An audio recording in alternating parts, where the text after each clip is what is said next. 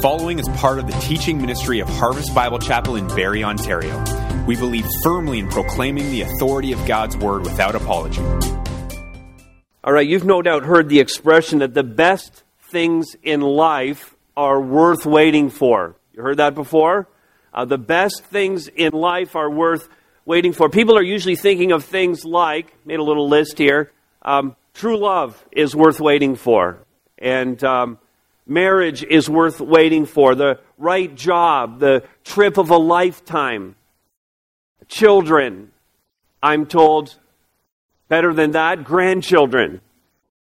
The best, amen from the grandparents? Amen from the grandparents. The best things in life are worth waiting for. And the phrase implies this, that patience, ongoing patience, is necessary so that we don't settle for something that's less than the best.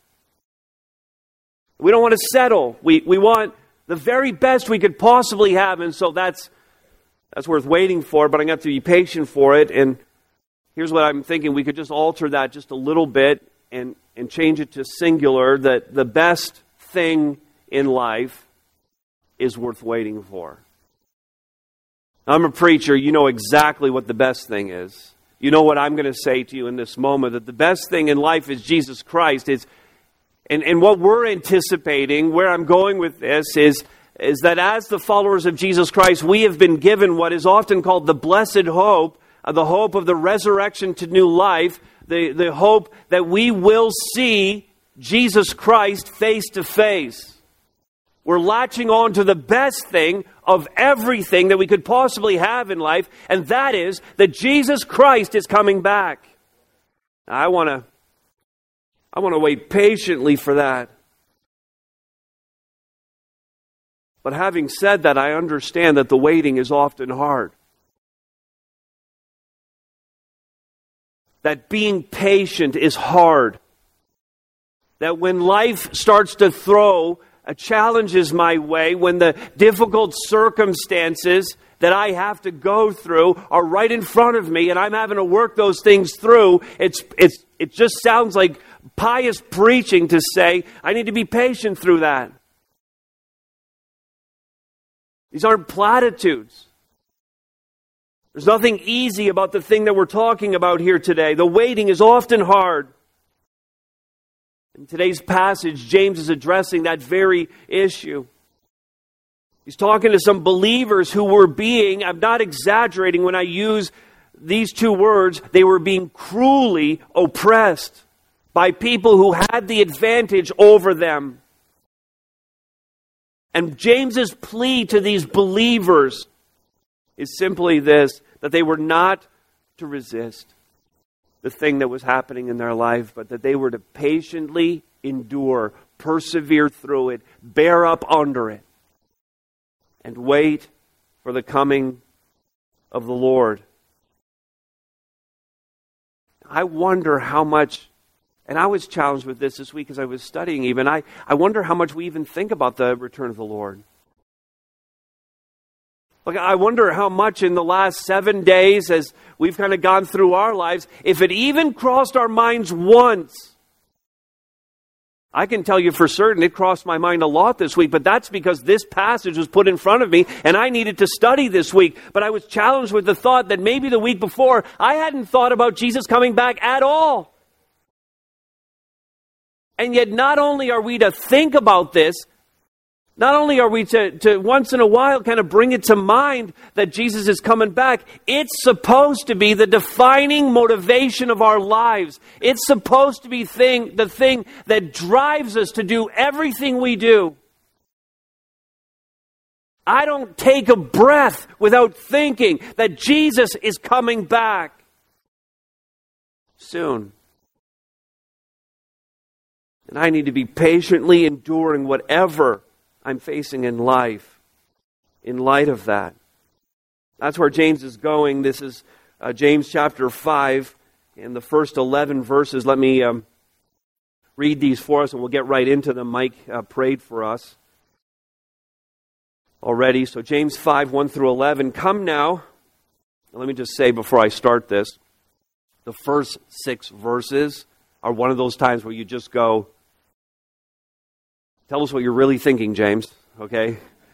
Not really. It's so clear and hard-hitting, but he's addressing people who are not in the room. We'll talk about that in a moment. Come now, you rich, weep and howl for the miseries that are coming upon you. Your riches have rotted, and your garments are moth-eaten. Your gold and silver have corroded, and their corrosion will be evidence against you and will eat your flesh like fire. You have laid up treasure in the last days. Behold, the wages of the laborers who mowed your fields, which you kept backed by fraud, are crying out against you. And the cries of the harvesters have reached the ears of the Lord of hosts. You have lived on the earth in luxury and in self-indulgence. You have fattened your hearts in a day of slaughter. You have condemned, you have murdered the righteous person. He does not resist you. Now he turns his attention to those who are in front of him. Be patient, therefore, brothers, until the coming of the Lord. See how the farmer waits for the precious fruit of the earth, being patient about it until it receives the early and late rains? You also be patient. Establish your hearts, for the coming of the Lord is at hand. Do not grumble against one another, brothers, so that you may not be judged. Behold, the judge is standing at the door. As an example of suffering and patience, brothers, take the prophets who spoke in the name of the Lord. Behold, we consider those blessed who remain steadfast. You have heard of the steadfastness of Job, and you have seen the purpose of the Lord, how the Lord is compassionate and merciful. That's our God. Until the coming of the Lord, this passage tells us, until the coming of the Lord, be patient. And here are some ways that James really breaks down for us to do that. First, accepting the trouble that life dishes out. We need to accept it. And there's no doubt that the first 6 verses, these are a shocking, hard-hitting condemnation of wealthy, unbelieving landowners who are oppressing the poor laborers who happen to be believers, at least some of whom happen to be believers, who were part of the church. These believers who are sitting there, they're looking for some answers. They're trying to figure out why life is indeed so hard since they've accepted Christ as their Savior. They're wondering if Jesus cares at all about them. James is giving them an answer. Now please understand that in these first 6 verses, this is not a blanket condemnation of wealth. It's not that these were wealthy people. This is a condemnation of wealthy people who were unbelievers, who were oppressing the poor, whom they had an advantage over. And there's no need to take the 6 verses, really, when you read them, and to dissect them and interpret every phrase and come up with exactly how it's going to be so horrible for them on the judgment day. The 6 verses aren't, in fact, any kind of sermon toward the rich people. Again, they're not in the congregation. This isn't an appeal to them to repent. The whole thing is really, the 6 verses are a literary technique that James is using to encourage those who are the oppressed. He's addressing a crowd who's not there in order to say to the ones that are, that God has their back. That it's not like I haven't seen what's going on. I've heard your cries, I've heard your pleas, and I am going to respond.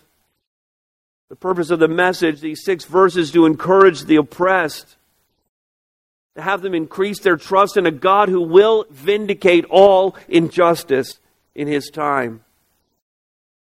Verse 1, he gives the rich a warning. The oppressed are hearing this. Judgment's coming for you. They're not going to get away with this. You can take comfort from that. Nobody's getting away with anything. Verse 2, he exposes the foolishness of their pleasure now principle. I'm going to enjoy all of this right now. I'm going to soak it all in right now. There is no later. It's only what I can get for myself now. Verse 4, he tells them that they're not getting away with it because, specifically, the cries of those who are the oppressed have reached the ears of the Lord of hosts. You might not think, if you're the oppressed today, you might not think that God's hearing your cries, but He is. Plead with Him. Pour your heart out to Him if you're facing some injustice. Let God know about it. He's hearing. Just may not yet be time for Him to act. It says that the cries of the harvesters have reached, notice, the ears of the Lord of hosts. The Lord of hosts, by the way, this is a phrase that refers to the Lord as the commander of the armies of heaven. That's an awesome thing to think about. Kind of sung out that a little bit through that song, Strong to Save. God has an army, and we're part of that, and God means to come with the hosts of heaven to vindicate on the last day. It's an awesome thing to think about. It's the Lord of hosts who hears, the Lord of the armies of heaven. He's going to come, and in contrast to His first coming, the advent of Christ as a child, a very humble circumstance in a feeding trough in a small town in Judea, kind of a quiet entrance into the world. In contrast to that, God means to come a second time in force. He's coming, we'll see in a few moments, He's coming as a rider on a white horse. And it's going to be violent. And judgment will come down on this earth. And whatever you're bearing right now, whatever injustice you're facing, please understand it will be fully and entirely vindicated on that day. Maybe not now, but it will come. And it's for this divine vindication that they're to wait patiently. When God comes in power, you know what we'll say?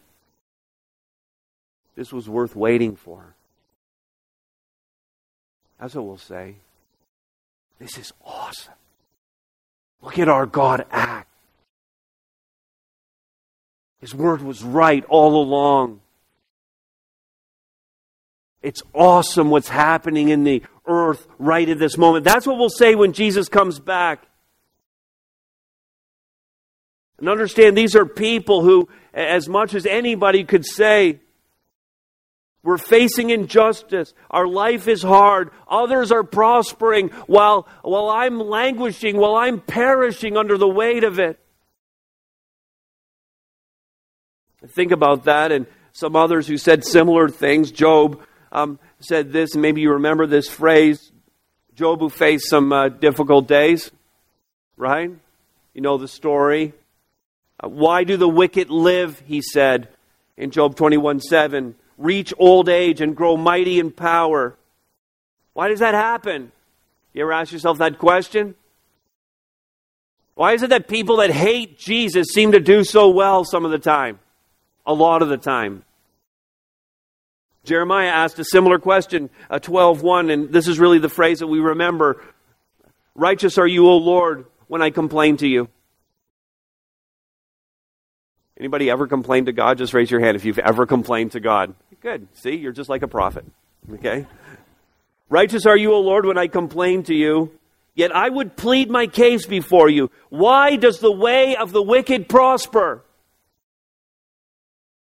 Why do all the treacherous thrive? Of all those who just confess that you have complained to God, how many of you have complained to God, honest? We're all here just working out our salvation with fear and trembling right now.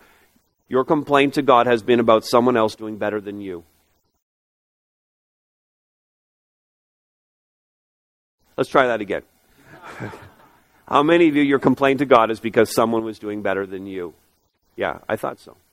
I could probably try for a third time, and more hands would go up again as you think about it. I mean, this is where we live. This is the temptation that we face to shake our fist at God and complain about kind of the lot in life that we've been handed.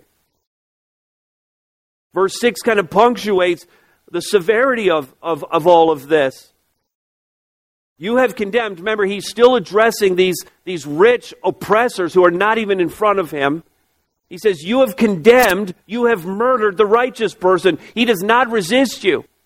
Now, they weren't murdering them in the literal, or at least not in the immediate sense of kind of taking a knife to them and putting them out of their misery. It's not that. But slowly, bit by bit, they were dying. In other words, we know this, even today we know this, that poverty is not good for your health. We know that. And these people were so oppressed and so poor, not eating properly, not in good housing, not clothed properly against the elements, just not able to access any kind of health care or anything like this. And so that's not good for your health when that's true of you. And so in essence, when you're an oppressor and you're withholding what somebody else is due, when you're the wealthy, powerful person and you're lording it over someone, that's not good for them.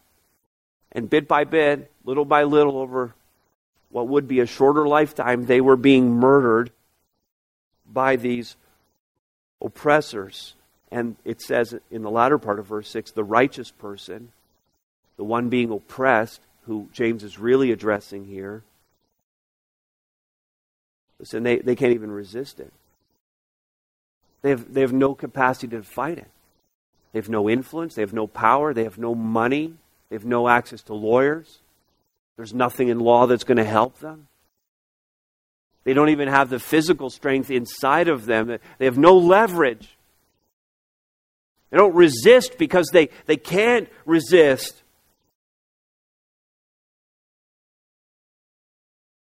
Some of you have probably asked the question, and you've been in that place too, where you feel like I've got no fight left in me. You're probably in this very position where you're just even, you've cried out to God, I love Jesus. I made the decision to follow Jesus. And yet my life is still difficult. I still feel like I'm oppressed. I'm still facing injustice. And where is God in that? You have no capacity to go to war against whatever the circumstance of life is that you're facing. It's entirely out of your control. There's no way the circumstance is changing as a result of any effort you could bring to it. And you're looking to God and you're praying to Him and you're like, Jesus, I love you, so what's with?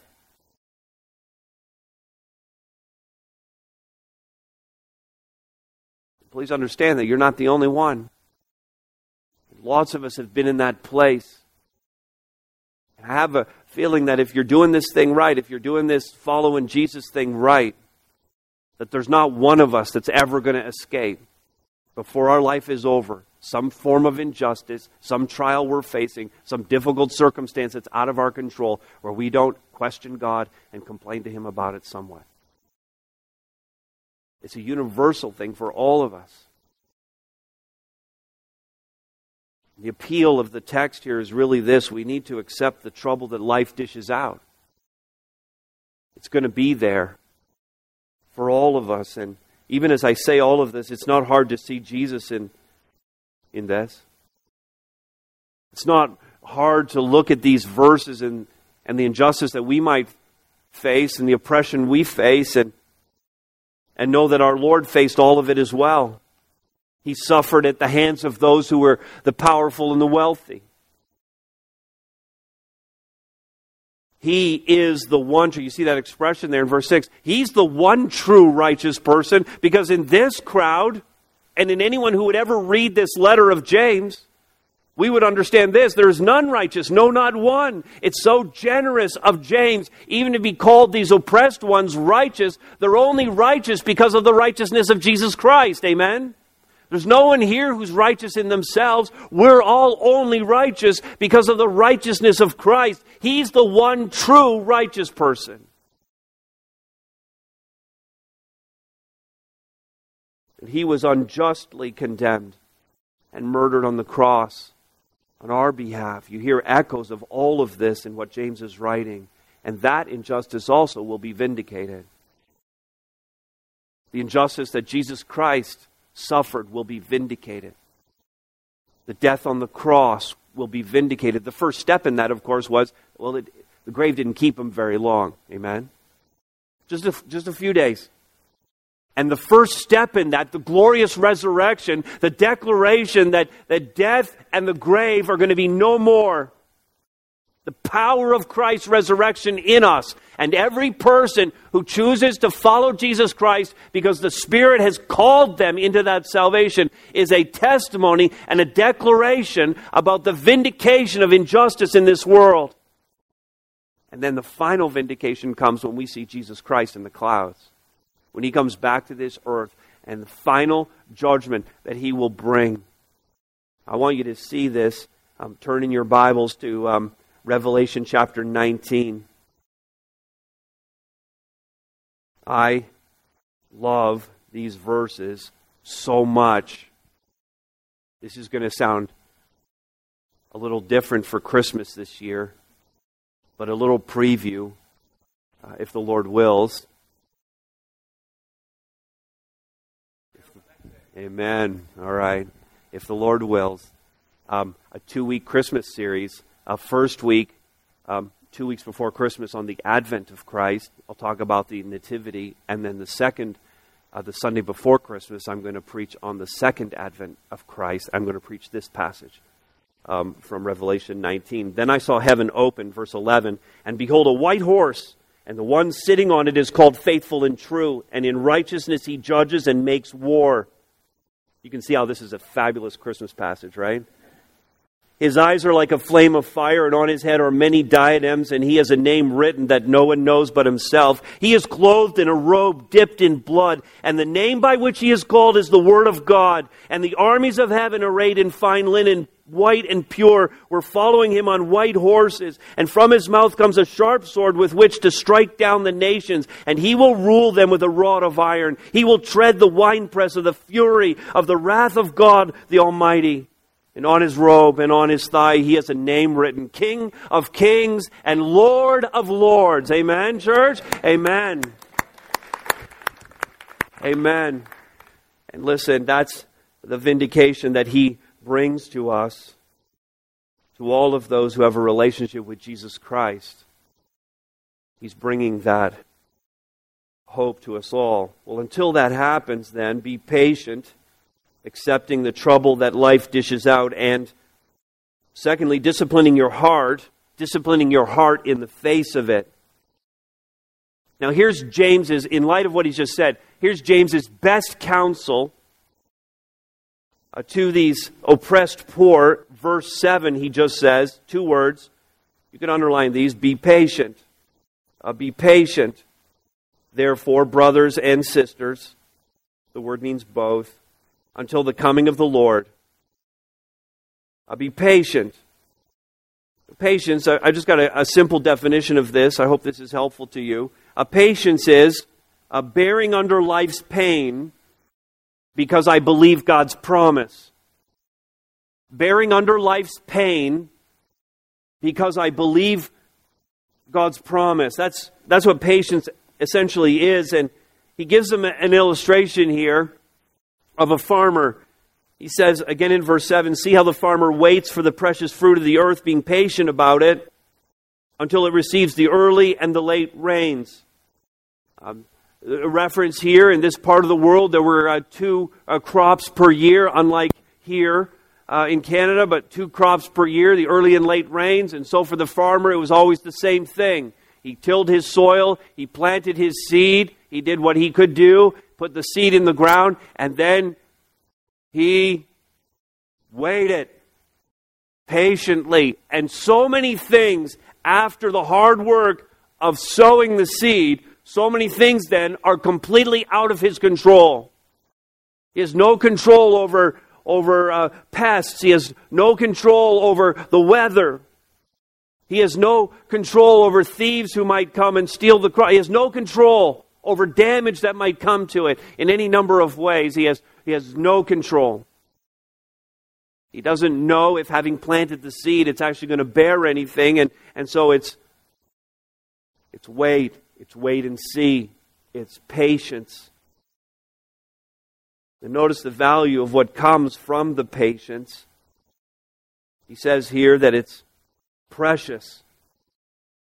It's of great value. The word is, we talk about precious stones. That's actually the word. So it refers to diamonds, rubies, emeralds, sapphires. It's something that precious The fruit that comes from the labor of being patient, of trusting in God and bearing under the circumstances is the most precious thing we could ever think of. The most precious thing that this world offers, precious stones before the Lord. Worth waiting for. Worth being patient in order to attain. And so he says to them, be patient, verse 7, verse 8, says it again.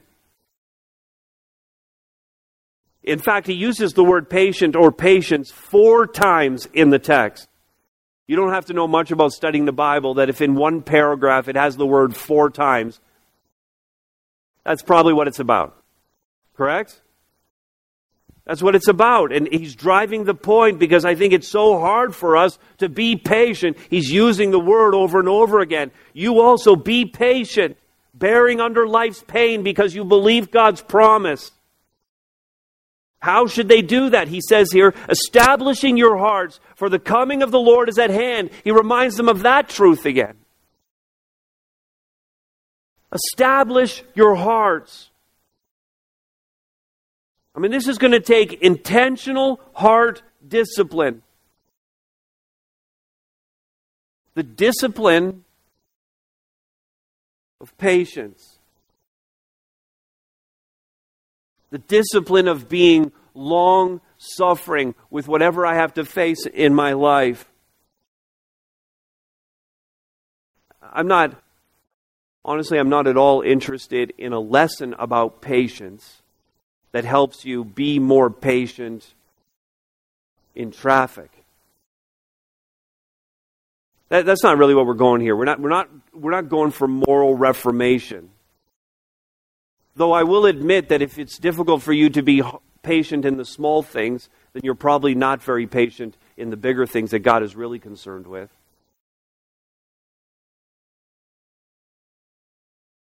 We need to have a discipline of patience, establishing our hearts. And it isn't like impatience is actually going to get us anywhere. I've noticed that when I'm in traffic.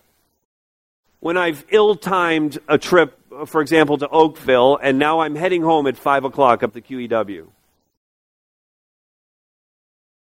You know, those people down in the 905, they diss the 400, but the QEW is a disaster that makes the 400 seem like child's play.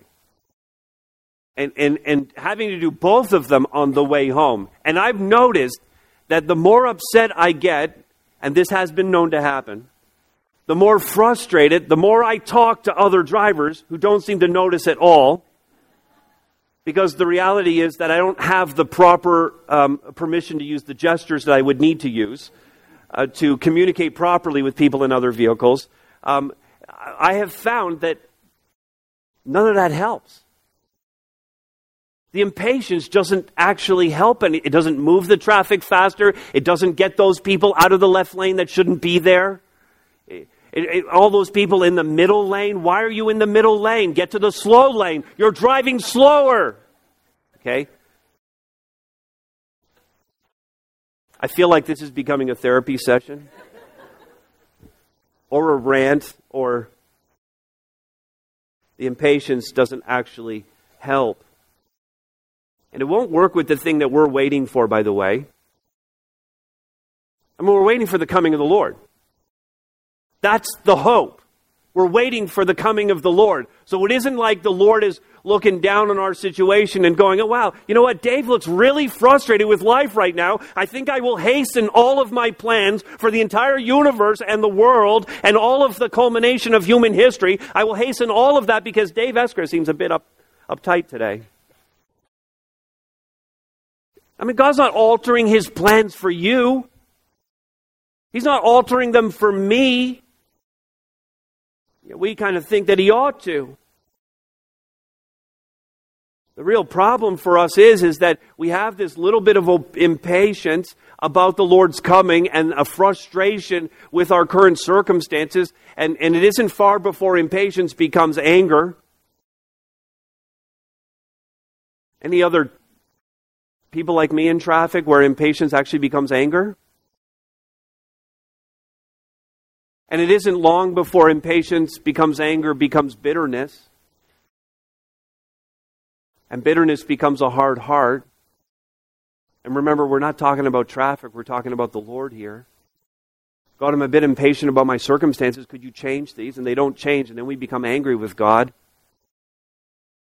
And at the point of anger/bitterness, the prayers stop, and now we're just railing on Him in the third person rather than speaking to Him personally. And our hearts become so embittered and so hard that we find ourselves drifting from Him. And the problem is not God, is it? The problem is ours, that we haven't disciplined our heart in the face of whatever we're confronted with. God will bring full vindication in His time, and patience is actively living out that truth. Impatience is saying, God, your plan sucks. Can we get a new plan? Patience is trusting Him, bearing under life's pain because I believe God's promise. Now, that doesn't mean that we can't have a conversation with Him about it. These oppressed souls, under the weight and burden of these wealthy landowners, had indeed cried out to God. God, this is unjust. We're not even getting paid. We're working and laboring. We're in poverty here. I don't have food to feed my family. I don't have clothes to put on my back. God, are you hearing? Listen, God wants to hear the prayer. He wants you to plead with Him and cry out to Him. And then James is telling him, just don't end the prayer there. There needs to be trust expressed. But God, ultimately, I trust in you. God, I believe the promise. I know you're coming back. I'm going to wait for that day. And I'm going to bear under the thing that you've ordained for me.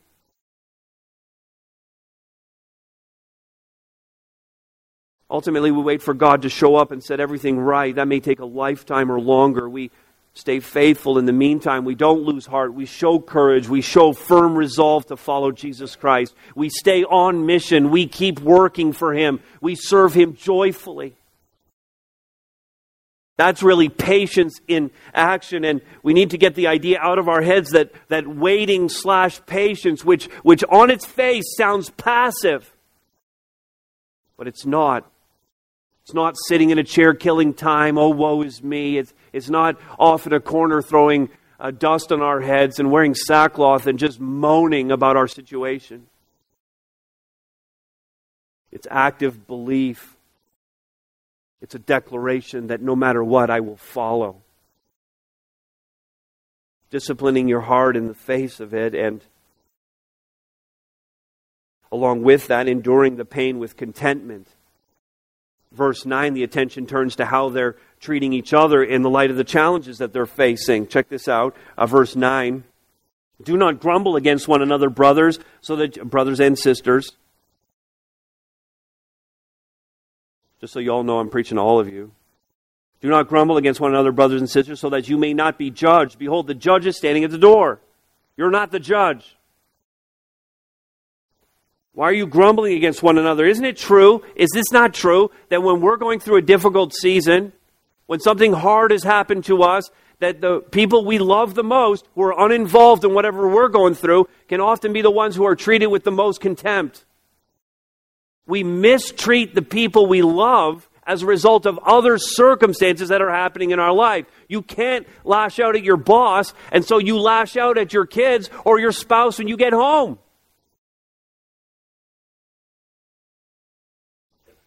That's what was happening here. Somehow, in the midst of these wealthy, unbelieving landowners oppressing these workers, these field workers, that somehow the field workers started to turn on each other. You must be causing this, or I don't know what they were thinking. But all of a sudden, they're mistreating one another. They're grumbling against one another. James calls this out in them. You can't vent on one another.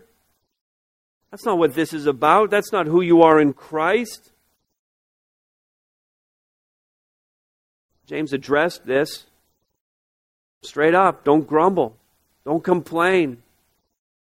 The judge is standing at the door. He's the one who's going to get to decide who's right in all of this and who's wrong. And you need to keep your attitude in check. No grumbling, no complaining, no griping, no snippiness with one another. Did you get all those down? Grumbling, complaining. What was the other one? Griping. Snippiness. I like that one a lot. No taking it out on anyone else. That's not patience. That's not endurance at all. And he reminds them of some other people who they would know who had gone through similar difficult circumstances.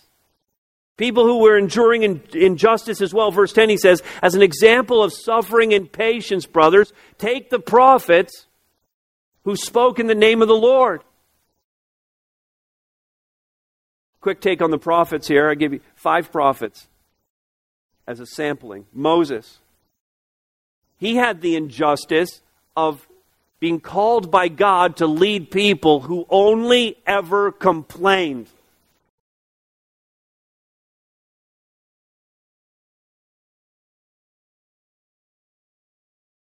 There's so many things running through my mind right now that I am not going to say. It's difficult to lead a complaining people. I'm blessed to know that I don't lead a church of complainers. Praise God for that. Amen. Moses had that injustice. David was anointed as king.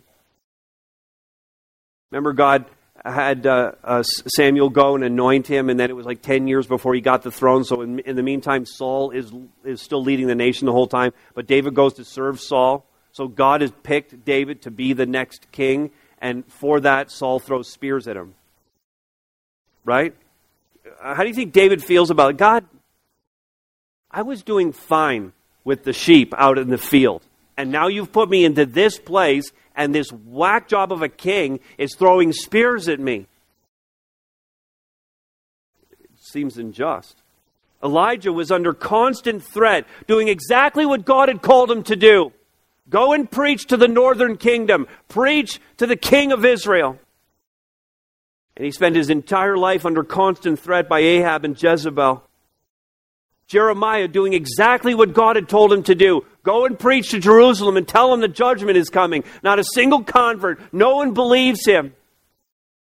He tells them not to leave and go to Egypt. He doesn't want to go. They throw him into a pit. Then they lift him out and carry him off to the place he doesn't want to go. He's doing exactly what God told him to do.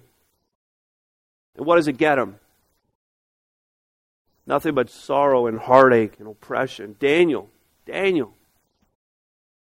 He's just praying. As he had always done, he's just praying to God. And that's enough to get him thrown in the lion's den. It's unjust.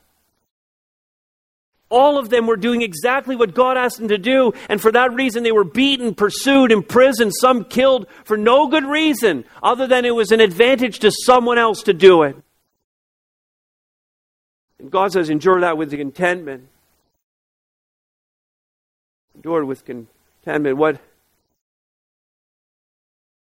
pain is God asking you to endure?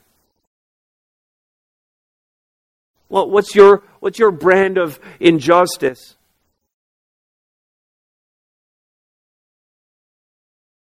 What have you pleaded to God about? I mean, have you prayed the prayer where you've actually said, God, I love you. I love you. I'm following you. I'm trying to do everything you tell me to do. I'm here this morning. I'm worshiping you. I'm trying to lay it all out on the line for you. And yet it's still hard. In fact, since I've been following you, it's even gotten harder. You seem to bless me, and then it gets hard again.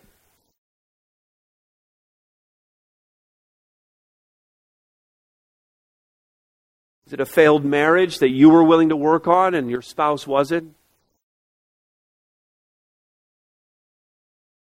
Is it a family situation that is so painful and difficult? Is it a job that you have where the boss is just, he hates you, he dislikes you, he makes your life miserable? Or maybe it's your coworkers that are making it that way for you, and yet you know it's a good job and you can't just quit it and go somewhere else. You feel trapped by this circumstance. God, where are you in that? Is it a health issue that limits your ability to function? Is it an economic issue that despite trying to be faithful to the Lord and not take on additional debt, you just can't seem to ever get ahead? Is that your thing? You pleaded with Jesus to fix that? And it's just not coming easily? Is it that you're single and want to be married? Is it that you're infertile and you want to have children and you've pleaded with Jesus for it?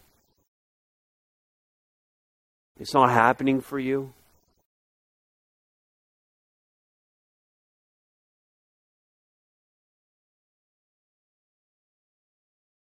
It's unjust. It is. It's painful. Every one of those situations and a dozen more that I could cite. God says, be patient.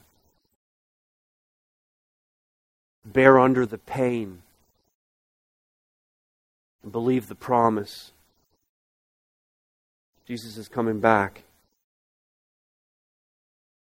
I think the only possible way we could do that now is by seeing that Jesus Christ is in an ongoing way at work in you. I love that it isn't just future. It isn't just a hope. That it's an ongoing work of God and His Holy Spirit in our lives. The pain we face does not limit God. We have to understand that. The pain we face, whatever it is not limiting God. You may see it limiting in some way, but please release the shackles of that and see that whatever the trial is, it's not limiting God. In fact, it would seem that God prefers to work in our confessed weakness. Injustice doesn't hinder the Spirit, it spurs on His best work. James says in verse 11, behold, we consider those blessed who remained steadfast. And when we think about these prophets, and we read back on those situations now, and we go, those guys were so blessed. You think Jeremiah felt blessed when he was sitting in a pit? You think Daniel felt blessed when he was being thrown into a lion's den? But that's not what I think of in terms of blessing. Honestly, I don't. I never pray in that way. And yet, that's exactly what we consider those blessed who remain steadfast. It was no different 1,000, 2,000, 3,000 years ago. The circumstances of life were as weighty, as painful. The interpersonal relationships, the hard times we go through. People get sick and die. It's all the same. Families are filled with drama. It was no different 3,000 years ago than it is now. It's all the same. Yet we consider them blessed because their story's in the Bible. But God's writing a story right now. In your life, in this church, amongst people in your small groups. God's still writing the story. We consider those blessed to remain faithful. We could even just say it this way. We consider those blessed who are remaining faithful and steadfast. The blessing of God comes to those who see Jesus Christ at work in the oppression and in the injustice. What we ought to value is not having the best job, the one that we think is perfect, or the ideal family, or whether or not we're married, or whether or not we can have children. These aren't the things that we value. Whether or not we're physically healthy, whether or not we have money in the bank. Like honestly, all that stuff is temporal. They can be blessings, but they're all temporal. What we value, what we ought to value, because this is what God values, is endurance. Steadfastness. This word, again, look at the verse with me.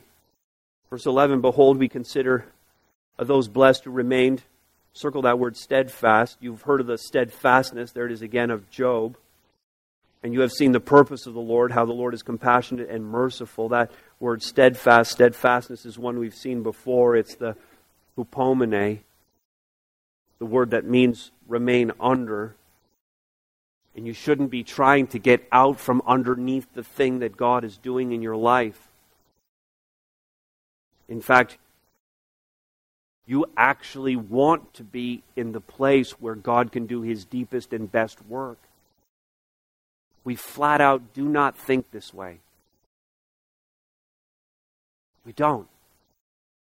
It's counterintuitive. It's counter to our fleshly nature. We want to get out. We want to squirm out from under. We want the easier path. God said the harder path is actually going to be better for you. That's the way of blessedness. That's what God wants for us. We want to value that. Not trying to get out from what God is doing. Not wanting to grudgingly, fine. I'll stay under. God, if you say so. But patiently enduring the oppression, the trial, the injustice, so that we can be all that God wants us to be. Amen? Then he goes on, you have heard of the steadfastness of Job. This, by the way, in case you're interested in stuff like this is the only mention of Job in the New Testament. Only time he's mentioned, and his story, of course, we know enough to know that it was horrific, it was devastating. The evil one wanted to test some things out, and so he's having a conversation with the Lord. They agree to test God's servant Job. In the course of a short period of time, he loses all of his wealth, and he was a wealthy man. All of his children were killed. He lost his own health so that he was very ill. His friends and his wife go sideways on him and turn out to be no help at all in the midst of the trial. And Job 1:22 says this, in all of this, Job did not sin or charge God with wrong. It's not that he didn't struggle. It's not that he didn't have it out with God a little bit. It isn't that he didn't plead with God for his circumstances to understand them. You read the book of Job, you see all of that. But he did not charge God with wrong. He did not sin. Steadfast, faithful, enduring, he remained under. And having said all of that, the latter part of verse 11, James says this to his hearers, you have seen the purpose of the Lord. In Job, in the prophets, hopefully you're seeing it in how he's working in your life. You've seen the purpose of the Lord. We ask the why question. Why, God, did this have to happen to me? Why did I have to face this? And sometimes we don't understand. We think that it's some kind of mysterious answer. We may not know the exact purpose, and yet it's given to us right here. We've seen the purpose of the Lord, how the Lord is compassionate and merciful. We've seen how He's working. God's intent in all of this is to increase our faith, to increase our intimacy with Him, to increase our dependency on Him, to strengthen us, to help others through similar trials. These are all the purposes of God. And ultimately we see how the Lord in all of these things is compassionate and merciful. So many people want to accuse God, turn a blind eye, not stopping the evil from happening, allowing injustice and suffering to take place. Why doesn't He step in? If He loved me, why doesn't He do something? God's intention is always for our good. Not always that we can see. Ultimately that we shed our dependency and our love for the things of this world and eagerly look for the coming of our Lord and our Savior. In all these circumstances, Jesus Christ is indeed at work in us, and we have to trust Him. Remain under. See the free flow of grace, of faith, of love, of mercy. Strength being produced in our lives, and all of this ultimately for the glory of Jesus Christ, for His purposes in our life. Amen? That's what we're going after. So in a moment we're going to sing a declaration. I will follow. I will follow. Listen to the lyrics of this song, because they echo much of what we've looked at in the text today. Let me pray for us before we worship Him. Father, thank You. Thank You for the clarity of Your word today. And I know, God, having preached this and having had the time of prayer that we had earlier in the service, that there are those in this room who are bearing up under burdens. God, they perhaps needed to be reminded of the promise here today that You're coming again. God, I pray that thought of your coming would occupy our thoughts this week. God, that we would be living in light of the soon coming of our Lord and Savior Jesus Christ. We would pray that, Maranatha. Even so, come, Lord Jesus. In the midst of our pain, we cry out to you. We need you. We need your grace. We need your strength. We need wisdom. We need things that are far beyond our capacity. Father, we can't resist. We can't break out of the circumstances that we're facing. These are beyond us. We can't change them in any way. So God, walk with us. Give us what we need to make it through and to please you in doing so. Through this, through everything that you might ordain for us in this life, Father, we make the declaration right now. We say this: I will follow. I will follow you. Thanks so much for listening. We pray that today's message was encouraging and challenging. For more info about Harvest Bible Chapel, check us out online at harvestberry.ca. Thanks again, and remember, you are loved.